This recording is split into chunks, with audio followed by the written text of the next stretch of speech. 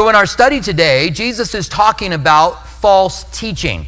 He's asked by his disciples, when Jesus talks about the destruction of the temple and not one stone being left upon another, which happened on the Temple Mount in Jerusalem. The Temple Mount's still there, but it is bare of the temple. And that they asked him, when will these things be? And what will be the sign of the end of the age?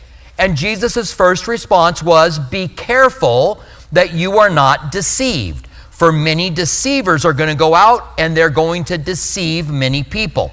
And so Jesus tells us, first of all, that the responsibility of not being deceived rests with you. I have the responsibility of me not being deceived. You have the responsibility of you not being deceived. I, as a pastor, certainly have an interest that you're not deceived, but you're the only one who can make sure that you listen to what Jesus is saying and that you are not listening to people who wrongly divide the Word of God, who are trying to tickle your ears, who are doing things for certain reasons. False teachings always have a hook in them.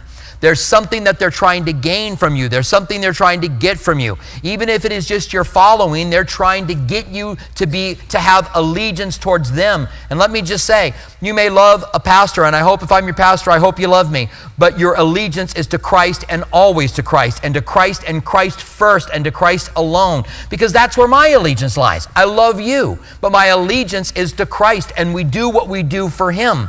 And so he said, be careful that you are not deceived. Now, this is the passage where Jesus is going to talk about the end of the world. He's going to talk about the last days. He's going to talk about eschatology, the theological word for the last times teachings, the system by which we look at what the Bible says about the last days, and it is very powerful. As I want to first of all read this passage, then I want to read a passage out of Matthew 24. Matthew 24, Mark 13, Luke 21 are all the same event. It's called the Olivet Discourse. It is the longest answer that Jesus gives to any question in all of the Gospels. And it has to do with the end of the age. And there's a reason for that. And we're going to see a little bit of those reasons in these two verses that we're covering today. So let's read Luke 21, 7 and 8. Those are two verses. And then I want to read Matthew 24, 3 through 8. And you're going to see some differences. And it's the same account. Why are there differences then? People sometimes point out, well, these are contradictions because it says he said this in Luke, and he said this in Matthew, and he said this in Mark, and they're all three different. Remember, first of all, Jesus spoke to the crowds and to his disciples in Aramaic, and this is written in Greek. That's the original letters were written in Greek. So there's already a translation before we ever get to the manuscripts. And so that accounts for some of the differences. Just as when our English versions of the Bible are having to make decisions about what word they use for the Greek word, they had to make decisions for what Greek words they would use for the Aramaic words that Jesus spoke. That accounts for some differences. Plus, they have a different view. They heard Jesus say the same thing, but they emphasized other things as they write it. If you are an investigator and you roll up on a scene and all of the witnesses give you the exact same story with the exact same comments, you know there's funny business going on. When you see first-person accounts that tell you slightly different versions with the main part being the same, then you know that there's some truth that's taking place, and that's what they look for, and that's what we find in the different accounts in the Bible. They may be slightly different, but the main important parts are the same. So anyway, with that aside, let's read the first two verses here of Luke 21. It says, so they asked him, saying, Teacher, but when will these things be? The stones being scraped off the Temple Mount. And what sign will there be when these things are about to take place? At the end of the age, it adds in Matthew. So they're really asking two questions. I don't think they thought there were two. They thought the destruction of the temple and the end of the age were going to be the same.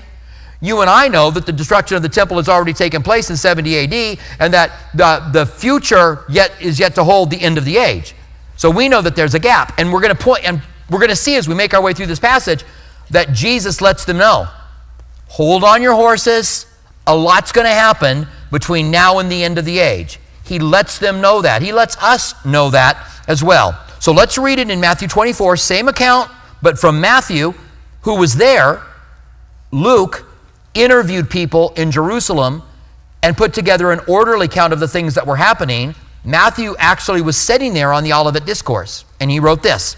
Now, as he sat on the Mount of Olives, the disciples came to him privately, saying, "Tell us, when will these things be? And what will be the sign of your coming at the end of the age?" And Jesus answered and said to them, "Take heed that no one deceives you. For many will come in my name, saying, 'I am the Christ,' and deceive many. And you will hear of wars and rumors of wars. See that you are not troubled, for these things must come to pass. But the end is not yet. For nation will rise against nation, kingdom against kingdom, and there will be famines and pestilence and earthquakes in various places. All of these things are the beginning of sorrows." Now, first of all, you will hear people say, Jesus doesn't give any signs of the times in this passage. And I understand what they're saying, and I agree with them to a point. Yes, wars are not a sign of the times.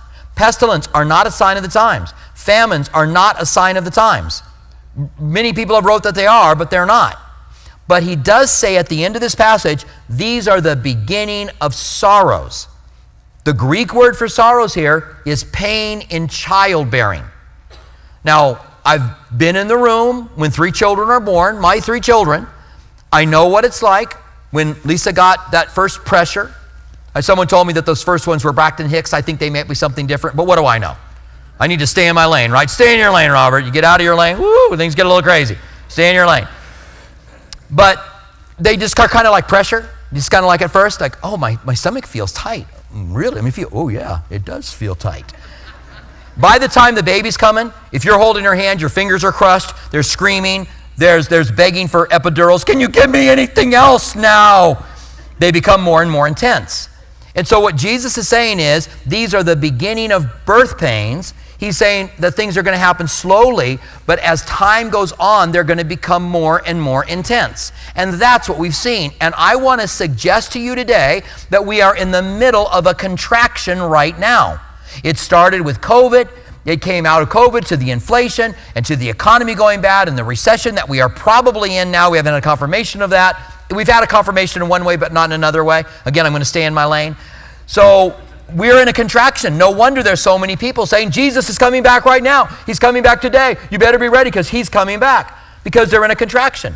But if you were to look back in history, there have been contractions in the past. Imagine if you were alive in 1948 when Israel became a nation, after Hitler had done what he had done to the Jewish people, and then they were brought into the land, and every nation around them, Jordan, Egypt, Syria, Lebanon, attacked them. Literally all the nations around Israel, when they declared themselves a nation in May 14th, 1948, they were attacked immediately, all-out war in Israel. And we know what the Bible says about war in the last days in Israel. It was a contraction. And everybody was like, it's the end. This is it. It's going to birth the tribulation period. It's going to birth the rapture of the church. But then things calmed down. Then there was another contraction that hit in the 60s. Then those things calmed down. Then there was another one that hit in around the 80s. And in 1973, when Jerusalem came under control of Israel, or 67, when it came under control for the first time. So you get my point. So Jesus might not come back in the next few years, even though things are crazy. Even though we can't imagine it. Because we see it going up, like it's a chart going up. We don't see it stopping, but the contraction could peak and then have a time of calm. Which I think God gave to ladies to take a break before they have to push again, right? It's like, collect yourself, get some strength, get some rest, because here we go again. And so we will get into a calm, most likely. Maybe this will be the contraction that births the tribulation period and the rapture. Maybe. But maybe not. If you just want to go by the sheer number of how many contractions there are, probably not. Because there's only one contraction that brings forth the child. Just one. All the other ones do what they're supposed to do, but only one brings forth the child. And that'll happen someday. God's not slack concerning his promises, Peter said, but God desires all people to be saved and all to come to the knowledge of the truth. And to God, a day is like 1,000 years, and 1,000 years is like a day. So God's waiting for the right time so more people can come to Christ. That's what he's wanting to do. That's why we need to be about the business of seeing people saved, seeing people commit their lives to him. So now let's come to Jesus' statement. I want to read verse 8 in our text. This is Luke 21. Take heed that you are not deceived, for many will come in my name, saying, I am he. So many are going to come saying, I'm Jesus. I am the reincarnated Jesus. We've seen it over and over again. And the time has drawn near. how many deceptions have been brought into the world by people saying the time is near. We are the Mormon Church of the Latter-day Saints. And they focused on the latter days, which caused people to get into it. And we'll talk about some of these deceptions. Jesus says, for those who say the time is drawn near, therefore do not go after them. Why would he say such a thing? Don't go after those who are saying the time is near. Because why do you think the Bible says that the angels and not even the Son of Man know when the Son of Man is going to return? Why do you think the Bible says that? For us to know, we don't know when he's coming back. And if you are a person that's telling people you know when Jesus is coming back, stop it. Jesus said, don't go after them. If you're that person, and if Jesus says don't go after them, don't get caught up in, there are signs in the moon and the stars, yes. But be careful that you don't get caught up in this is the fourth blood moon of the fifth triad of the sixth Shemitah, and go, this is it. Jesus is coming back. All of those things are interesting, and you can read them, and that's okay. Just know that we don't know when he's coming back. And people are so bizarre. They'll say, well, the Bible doesn't say we know the hour or the day, but we can know the week. I even have people say we can know the 2 days. We don't know the hour or the day, but we know 2 days it's going to happen. You are missing the spirit of what is being said when it says you don't know the day or the hour. It means you don't know when Christ is going to return. It will be a surprise. Jesus said, I am coming at a time that you do not expect it.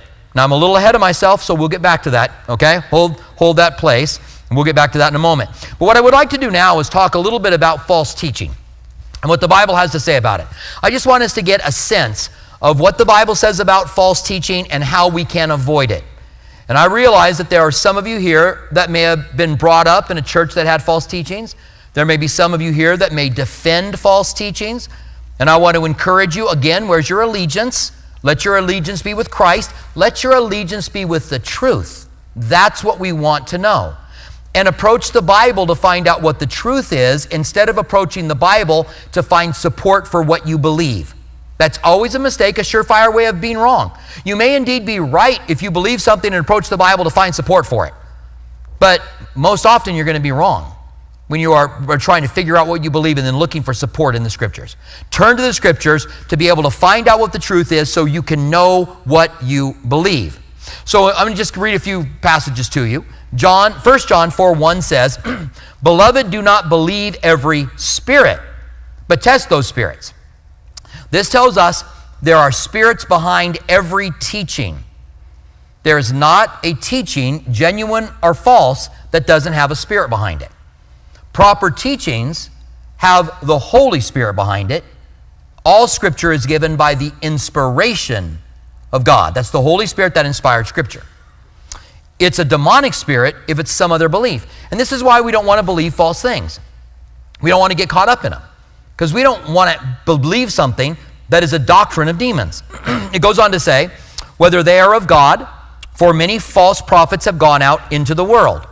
And testing the spirits, again, it goes on to say, if Jesus came in the flesh. So many false teachings deny the deity of Jesus. The kingdom of the cults do that. It's the way that we define what a cult is in the church. If they deny the deity of Jesus, or they try to make Jesus into a different person. They may try, for example, again, I don't want to pick on the Mormons all day, but the Mormons will say, we believe Jesus is God, and we believe the Father is God, and we believe the Holy Spirit is God. But they don't believe they're one. So they will say things to make you think that what they're believing is okay. They believe that Elohim was a man on another planet that progressed to godhood, and then he got his own planet, made a bunch of spirit babies with a bunch of wives that he has up in heaven, and has populated the earth. That's not what we believe. And there's a spirit behind that. Now, Colossians 2:8 says this, beware lest anyone cheat you. And if you are believing a false gospel, a false doctrine, you are being cheated. What are you being cheated from? The truth. Because the truth sets you free. Beware lest anyone cheat you through philosophy, empty deceit, according to the traditions of the basic principles of the world. Jesus said to the scribes and Pharisees, "You teach the traditions of men as if they are the Word of God." And there are people who do it today. Because something's been around as a tradition for a long time, they teach the traditions of men as if they are the Word of God. We don't want to do that. And it says, and not according to Christ. We want everything to be according to Christ, Colossians 2:8 says.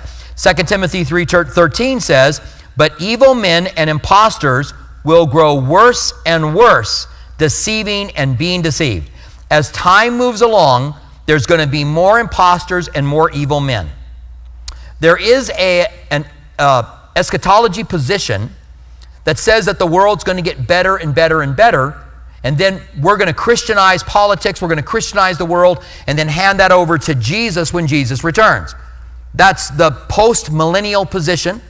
We, and I'm going to speak for you right now, we are premillennial, believing Jesus is going to come back first and then establish a millennial kingdom. They believe that this is the millennium and that our job is to Christianize the world.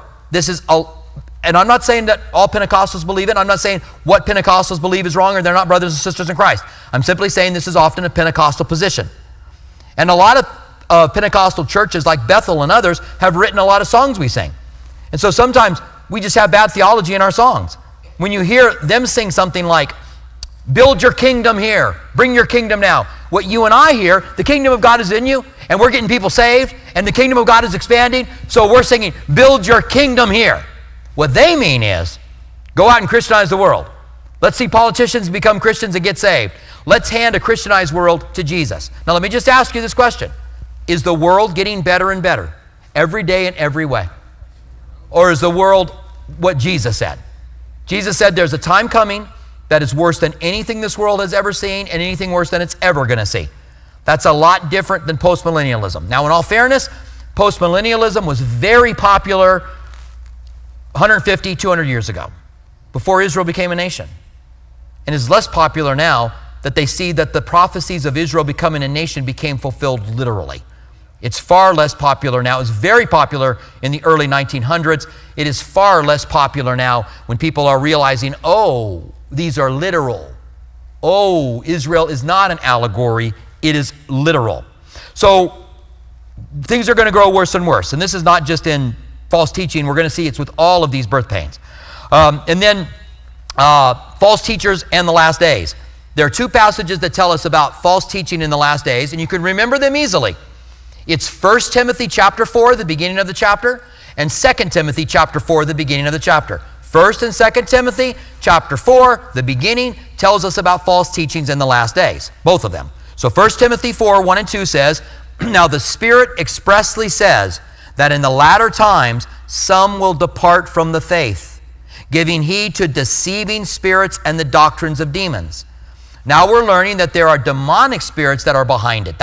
We're testing every spirit. Now we know there's doctrines of demons and deceiving spirits, speaking lies and hypocrisy, having their own conscience seared with a hot iron.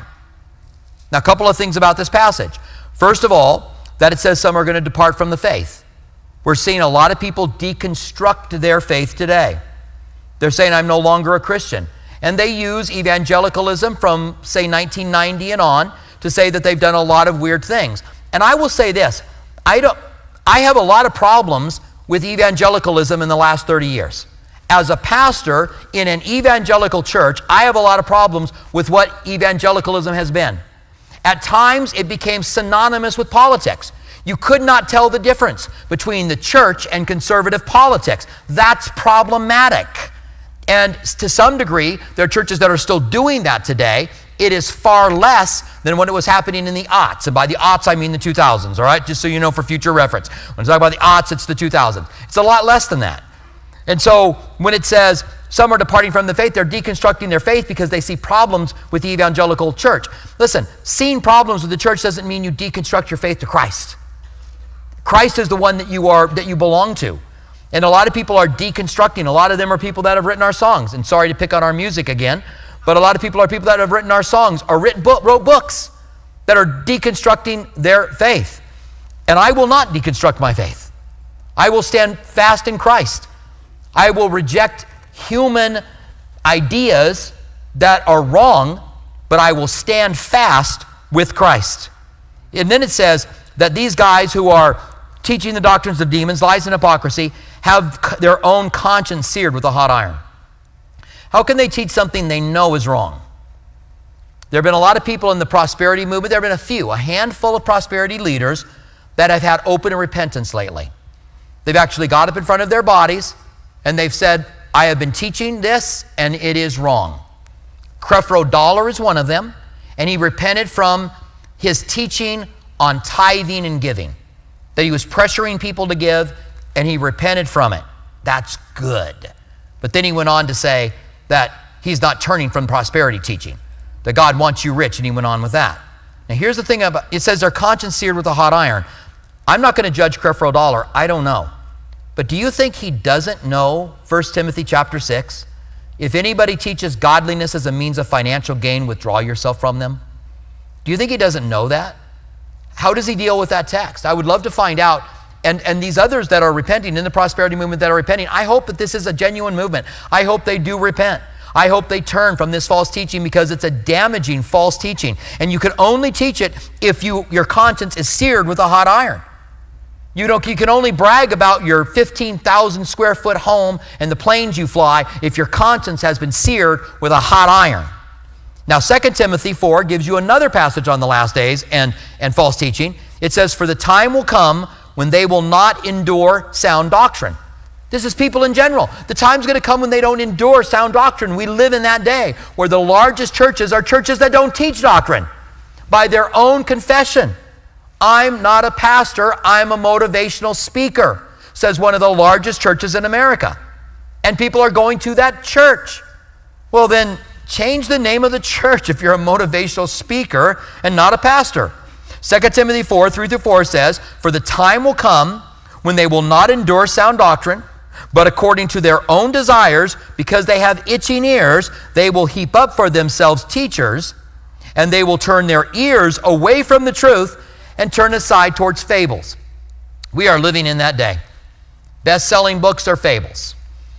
The most popular pastors are not preaching the truth of the gospel. I'm not saying they're not believers. I'm not judging their salvation. I'm not judging their eternity. That's not my job. God can do that. But I am saying that what they are teaching is wrong. And a lot of times they'll say, don't judge God's anointed. Well, I'm not judging you. And you're misusing the word anointing, like you're anointed and no one else is. I'm a special anointing from God. Well, the Bible says God pours out His Spirit on all people in the last days. So you're not the only one anointed. Everyone's anointed. And the pastor of a church is to equip the saints for the work of the ministry to help you guys who are anointed to go out and do the work. There's no special person, and we'll get to that here in a moment. Now, just a couple more things. 2 Corinthians 11, 13-15 says they disguise themselves as ministers. They're false teachers, but they disguise themselves as ministers. Listen to what it says. For such are false apostles, deceitful workers, transforming themselves into apostles of Christ. And no wonder, for Satan himself transforms himself into an angel of light. Therefore, it is no great thing that his ministers also transform themselves into ministers of righteousness, whose end will be according to their works. They look like Christians. They walk like Christians. They look like preachers. You say, I heard him quote this. They quoted Scripture. If I point out to someone one more time that this particular person they just told me about is teaching false doctrine, and I tell them what the doctrine is, and they say to me, but they quote Scripture, I'm going to scream. The devil quoted Scripture when he tempted Jesus. You can quote Scripture out of context. You have to rightly divide the Word of God. You've got to read it in context. When you don't understand a Scripture, context oftentimes will help you understand it. For example, I'll give you two examples. There's a passage in the Old Testament that says, go out, drink, be merry, party, enjoy yourself. Some of you guys who aren't Christians might hear that and go, huh? Didn't know the Bible taught that kind of stuff. But when you read it in context, it says, if you are not going to follow the living God, if you will not surrender your life to Him, then go out and party and live in revelry and live apart from Him. In other words, it's saying that's all you've got. If you don't live for God, that's all you've got. You might as well go out and give it all to that. It's not saying to do it. It's saying live for God. But if you're going to reject that, then live with all you've got. There's another passage in 3 John. And you want to look at verses 1, 2, and 3, but they'll only quote verse 2, which says, I would that you would prosper and be in good health. And so they say, God wants you to prosper and be in good health. And why not? Our God owns all the cattle on 1,000 hills. God wants you to prosper. Don't you think he wants you to prosper? He knows you need money. You're a king's kid. God owns all the money in the world. When Mary and Joseph got little baby Jesus, some wise men came and gave him money. And when you get Jesus in your life, wise people are going to come and give you money. Don't you know that? I'm glad none of you guys said amen when I start preaching like that. I could tell some of you guys are like Nancy, you're getting that rhythm. You're like, oh, yeah, preach it, brother. But the first verse of 3 John says, my beloved Gaius, I would that you would prosper in all things and be in good health. It's a letter from John to his friend Gaius saying, I hope you're doing well. I hope you're prospering. I hope you're in good health. The Bible says, above all things, I would that you would love one another. That's God's greatest desire for us. Instead, they take that verse out of context and use it to say something entirely different. Keep it in context. Now, what does it look like in the very last days? What is the last contraction going to look like? I'm going to take that these contractions, the last one is not going to birth in the rapture and the tribulation period. The last contraction is the tribulation period, and it births the return of Jesus. That's what we're looking at. That's the birthing. So the last contraction is the worst. What does false doctrine look like in the last contraction, during the tribulation period? Well, there's a false prophet that arises to support the Antichrist. And it says of him in Revelation 13, 11 through 14, then I saw another beast coming up out of the earth. He had 2 horns like a lamb. Jesus said, beware of wolves coming in sheep's clothing. Another passage, they look like sheep, but they're wolves. They want to tear you apart. They want what's yours. They're coming to help you. They want what you have. And so he said, I saw another beast coming out of the water. He had 2 horns like a lamb, but he spoke as a dragon. This guy isn't a wolf in sheep's clothing. He's a dragon in sheep's clothing. And he will exercise all authority of the first beast in his presence and cause the earth and those who dwell to worship the first beast, whose deadly wound was healed. So the Antichrist looks like he dies, has a deadly wound, but he revives and is healed. It's like a resurrection, mocking the resurrection of Jesus. And the beast, the false prophet, uses that to get people to worship him. It goes on to say, he performs great signs so that he makes even fire come down from heaven on the earth in the sight of men. So he does these miraculous things and people turn and believe him. That's the last contraction. That's the last thing that happens before Jesus returns to the earth. So let me just say this. Learn how to rightly divide the Word of God, comparing Scripture to Scripture. Look for cross-references. Blue Letter Bible, Bible Hub, Gateway Bible. I prefer Gateway Bible. The other ones I use. But in Gateway Bible, you could turn on cross-references. Then you hover your cursor over the cross-references. It pulls up every cross-reference. Now, what does that do for you? That helps you to know where other passages are in the Bible address the same thing. So you can compare Scripture to Scripture. Just because one passage deals with a topic doesn't mean it deals with it in its entirety. And once you compare them all, you can get clarity on what's spoken. Compare Scripture to Scripture. Rightly divide the Word of God. It is profitable for reproof, for correction, for doctrine, that the man of God could be thoroughly equipped, lacking in nothing. Jesus also said, when I give you the Holy Spirit, He will bring to your memory all things that I told you. He will remind you of all of the things that I said. How can He remind you of the things Jesus said if you don't know what Jesus said? He can't remind you. That's why you read the Scriptures for yourself. That's why you own them. You don't let this be your only exposure to the Scriptures. You read it, you learn it. Listen, you can have it read to you now. You can listen to the entire Bible. You could, in just a few hours, it doesn't take that long. You can listen, in about 30 hours, you can listen to the New Testament. A little less than that, actually. You can listen to the New Testament. Just put it in and listen to it while you're driving back and forth to work. Take the Word of God in. And you could do it right now if you want to. Take out your phone, go to your app store, and download a Bible memory app. Just put in Bible memory. You'll get a list of Bible memory apps. There are really good ones. And while you're standing in line, I said this on Wednesday night, but while you're standing in line, I'm going to use something different than Chipotle. in Starbucks and you're staring at your phone, sometimes I'm staring at my phone and I run out of things to look at and I flip it back and forth through my pages. What do I do now? Memorize Scripture. Use the Bible memory app. They're really good. They've got it down to a science now. Well, they'll give you portions of the Scripture. They'll leave things blank. Memorize Scripture. It's so powerful that in the midst of a crisis, the Holy Spirit will bring this back to your memory. And now you're using the Word of God in the way that God means it. Now, two more things I want to cover. I've got to do it quickly.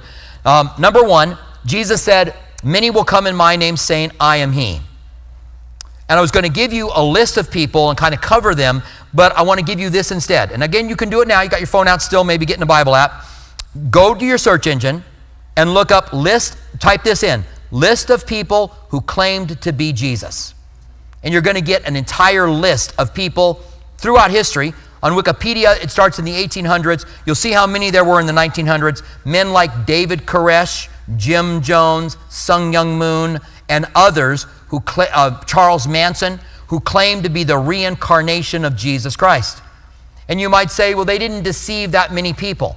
Jim Jones had over 900 people kill themselves in the People's Temple of Guyana, right? Or whatever it was that they called it. These guys were dangerous, and Jesus said, many are going to do it. Don't follow them. Listen, don't follow anybody that exalts themselves. Don't follow anybody who says, I'm a special person. I am Elijah.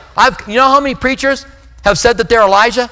I'm Elijah. I'm come before the great and terrible day of the Lord. Or I've got a special anointing. Don't follow people like that. Jimmy Swaggart believed that he was the one who was going to bring the gospel to the entire world. On his program back in the 80s, he had a map up behind him, and he said that Jesus said the gospel will be preached to all the world, and then the end will come, and you could see how close we are to being all around the world, and when we have our radio program around the world, Jesus is going to come. He didn't think he was part of it. He thought he was it. When you get into that, there's a problem. When you get into somebody thinking that they're that grand, there's a problem. People that say that they are Jesus, you can read through that list and you can see who they are and who they belong to. The second thing that he said is, if people say, I am about to come back, don't listen to them. And I want to give you a list of people who said that Jesus was going to come back on a certain date. I've already made my point that you don't know the date. In October 22, 1844, William Miller said that that was the last day that Jesus could return, and this led to the Great Disappointment. And if you've never studied the Great Disappointment, you should. It was that time in the middle of the 1800s when many people didn't plant their fields. Farmers didn't plant their fields. They sold what they had and gave it to people who were not Christians so they could be saved during the tribulation period. And it came and went. Many people deconstructed their faith. Many people stopped being Christians. And from the Millerites came all kinds of false teachings. The Jehovah's Witnesses were influenced by the Millerites. Joseph Smith was influenced by the Millerites, who set dates as well. Joseph Smith set dates. He didn't set a specific date, but he set a time. Jehovah's Witnesses set a date, Jesus didn't come back, set a date, Jesus didn't come back, set another date, Jesus didn't come back, and so they said he came back invisibly. He came back, he just didn't come back so you could see him. But Jesus said, some are going to say I came back and I'm in the inner room. If they say that, don't believe them. So my thing to the Jehovah's Witnesses, you say he's in the inner room, Jesus told me not to believe you, who should I believe? You, Jesus, Jesus wins. That's my thing I do. The Jehovah's Witnesses, Sun Myung Moon, said 1935, 1943, 1972, 1975. And before his death, Herbert W. Armstrong of the Worldwide Church of God said, before I die, Jesus will return. He died, and Jesus didn't return. Seventh-day Adventists, and you've got to be careful with the Seventh-day Adventists, because a lot of the Seventh-day Adventist churches have moved away from being a cult, living like a cult, and moved into what would be more what we do. They just prefer to meet on the Sabbath, and they don't judge you for meeting on Sunday. They see it as a freedom. So just because you meet someone who's Seventh-day Adventist, it doesn't mean that they're part of a cult. But there's a large section of Seventh-day Adventist churches that are cults. So you just don't know what you're dealing with. You have to talk and ask and kind of work through things when you're finding them out. But the Seventh-day Adventists have set dates for the return of Christ, and they have their foundation in Millerism. William Miller was very influential in the Seventh-day Adventist church. Then we have Harold Camping. We have the guy that said 88 Reasons for 88, wrote that little booklet. Israel became a nation in 48. He believed Jesus was coming back in 88 because the biblical generation is 40 years. Jesus didn't come back in 1988, so he wrote another book, 89 Reasons for 89. By the time we got to 90, he stopped writing his books, I guess, because I never heard of him again. Then, of course, there's Harold Camping, and this is the one you probably are going to be the most familiar with. Harold Camping died in 2013-14. He said in 2011 that Jesus was going to return, and in 1994, and a lot of people believed him. Why would you believe someone when Jesus said, don't believe them? If someone is motivating you because of the last days theology to give your life to Christ, Jesus said, occupy until he comes. And we may just be in a contraction right now. Yeah, I mean, we get excited about last days things during a contraction, but when it lays off, then hey, we got to occupy. We just got to do the work that God's called us to do. I know this is a shock, but I'm late, so stand up with me and let's pray together. Father, we want to thank you that you speak to us about how to handle false teaching. And Lord, I pray that we would understand we have the responsibility not to be deceived. And we pray that your Holy Spirit would remind us, teach us, and help us. And we thank you for this. In the name of Jesus, we pray. Amen.